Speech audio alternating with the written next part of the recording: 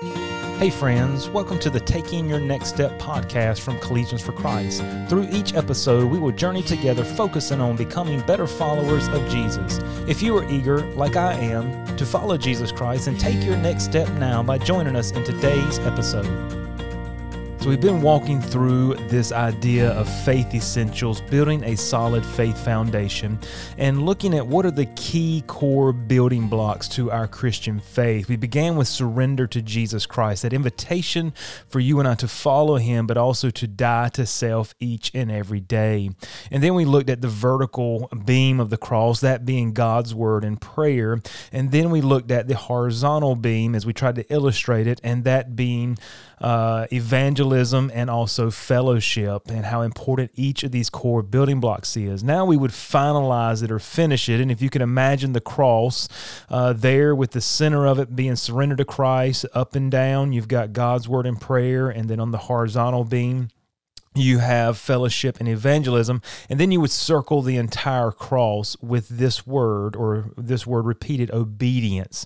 Obedience really sums up everything that the building blocks that we have, as essentially is how we will react in each of these building blocks. As Jesus said, it's one thing to hear His word, but it's another thing to hear it and do it, and that's who He likened unto a wise person. The foolish person hears it, but they don't do anything with it. They're not obedient to the teachings of Jesus Christ. And so the wise man builds his house upon a rock. Why? Because he heard the word of Jesus, and he also did exactly what Jesus said. You could think about obedience being the building block that holds all the other blocks together. Imagine that you're trying to build a storage building. You can take the lumber, you can take the 2x4s, you can put them up, you can lean them all together, and you could put up 4 walls. But if you don't fasten it together, then it's not going to take something but maybe a little bit of wind, maybe somebody to bump into it, to lean on it. The whole entire thing is just going to collapse, right? Why is that? Because it's not fastened together. You could think of obedience as being the nails or the screws that would hold all those pieces of lumber together. When they're just leaning up and placed even in the proper place and order, they're shaky. They move all around. But when you begin to nail something together, you begin to screw it together, you fasten it together, that's where the strength is. And then that building is immovable. And so you can think of obedience as being the nails, the screws, the fasteners that hold everything together. So obedience is an absolutely essential building block. And Jesus illustrates obedience beautifully. It's talked about throughout Scripture. James talks about it. Jesus talks about it. It's talked about from the beginning all the way through the end, our obedience to God, our obedience to His Word. But Jesus illustrates it, I think, beautifully in John chapter 15 when He talks about He is the true vine, and you and I as believers are the branches. And so we want to look at that and get the illustration, if you will, of obedience for today's episode. And then we'll walk through and we'll look at the promises that are connected with obedience in our next episode. And we'll wrap it all up with some indicators of whether we're being obedient or not. There should be some outward evidences to other people if we're truly obeying the teachings of Jesus, or we're truly obeying who we say we're following. So John chapter 15, we won't read the entire passage just for the sake of time, but I've always loved this passage. John chapter 13 through 17 may be one of my favorite portions of Scripture, because if you put them all together, it is the last night that Jesus spent with His disciples before He would go to the cross. And so this is like the last words, the dying words of a father to a wife and a child, or the last words somebody would leave, and that is what Jesus is doing here, and He's sharing some very important truths and information. And as He talks about Himself being the vine here in this passage, He's really talking about obedience here. It says in verse number 1, I am the true vine. This is Jesus speaking. And my Father is the husbandman. Every branch in me that beareth not fruit, He taketh away. And every branch that beareth fruit, He purgeth it, that it may bring forth more fruit. Now ye are clean through the word which I have spoken unto you. Abide in me, and I in you. As the branch cannot bear fruit of itself, except it abide in the vine, no more can ye, except ye abide in me. I am the vine, and ye are the branches. He that abideth in me, and I in him, the same bringeth forth much fruit. For without me ye can do nothing.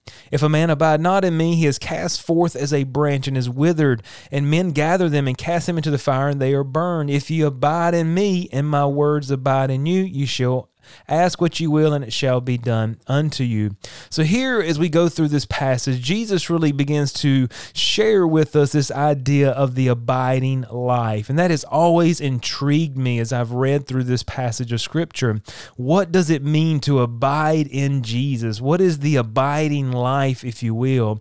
Well, here he illustrates our obedience to him with this abiding life. He says, look, I am the true vine, and you are the branches. Jesus is what? He's the true vine, or the true source of life. And without him, we can do nothing. We're like branches that will wither. If you notice, maybe you have a tree or shrubs in your yard, and you prune them, or the branches fall off when they're detached from the source, whether it be the tree or whether it be the shrub or the vine, if you will, if it's a vine growing or a grapevine. When that branch falls off, it no longer is attached to the source of life, and it will do what? It will wither away. And as you and I are not obedient to the teachings of Jesus Christ, you and I will begin to wither. We will not have the source of life that we have, and we're attached to him, and we are abiding in him, and we are following and doing what he's asked us to do. So here Jesus is the true vine. He's the true source of life. We are the branches that are dependent 100% upon the vine for true life. And here God is the farmer, or the caretaker of both the vine and the branches. So when we talk about this word abide, what does it mean? When we say we abide, we don't exactly just throw that around in normal conversation, but I think we have an idea of what it means. We say we abide somewhere. That means we live somewhere. The word would mean to remain. It's where you live. It's where you dwell. It's where you reside. You could think about abiding being like this, to be in the same place all the time. That means you're abiding there. You're there all the time, that one specific place. Where is the place? The place is Jesus. We are to abide in him. Now we understand to abide in him, we're learning in our passage here, means to be obedient to him. As we're obedient, we will be abiding in him. As we are disobedient, we will remove ourselves. He doesn't go anywhere, but we remove ourselves from abiding in him. And he even talks about this idea that the branch that it does not abide in him will begin to wither. Why? Because it's not attached to the source of life. So how do we abide in Jesus? It's always a great thought and a great concept, but practically speaking, what does it mean to abide in him? Does it mean we simply follow him? Well, yes, it does. To abide in him, does it mean we go to church? Well, yes, that could be part of it, but that's not all of it. To abide in him, does that mean we read his word and we pray? Well, yeah, that's a big part of it, but that's not all of it. Is abiding in him, experiencing a fellowship with other believers and going out and sharing the gospel through evangelism? Well, yeah, we're talking about our core building blocks here. Now, yes, it is that, but that's not all it is. You see, obedience is like this overarching block, this umbrella, if you will, over the rest of the blocks, or as we talked about, the fasteners that hold them all together. You see, without obedience, we can't do evangelism. Without obedience, we're not going to pray and read God's word like we should. Without obedience, we're not going to have a relationship and a connection with him. So abiding in him simply means being obedient to his teachings. He says, look, abide in me and I in you. What a promise. We're going to get into that in our next episode. It says that the branch cannot bear fruit of itself except it abide in me. No more can ye except you abide in me. We can do nothing that truly matters in this world outside of obedience to Jesus, outside of being connected to him, outside of abiding in him.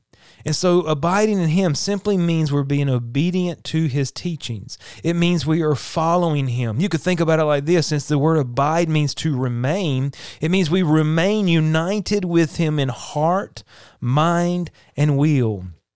We're united with him that we would have the heart of Jesus on the world around us. It means we're united with him to where we have the mind of Christ in our minds and how we would think and how we would operate.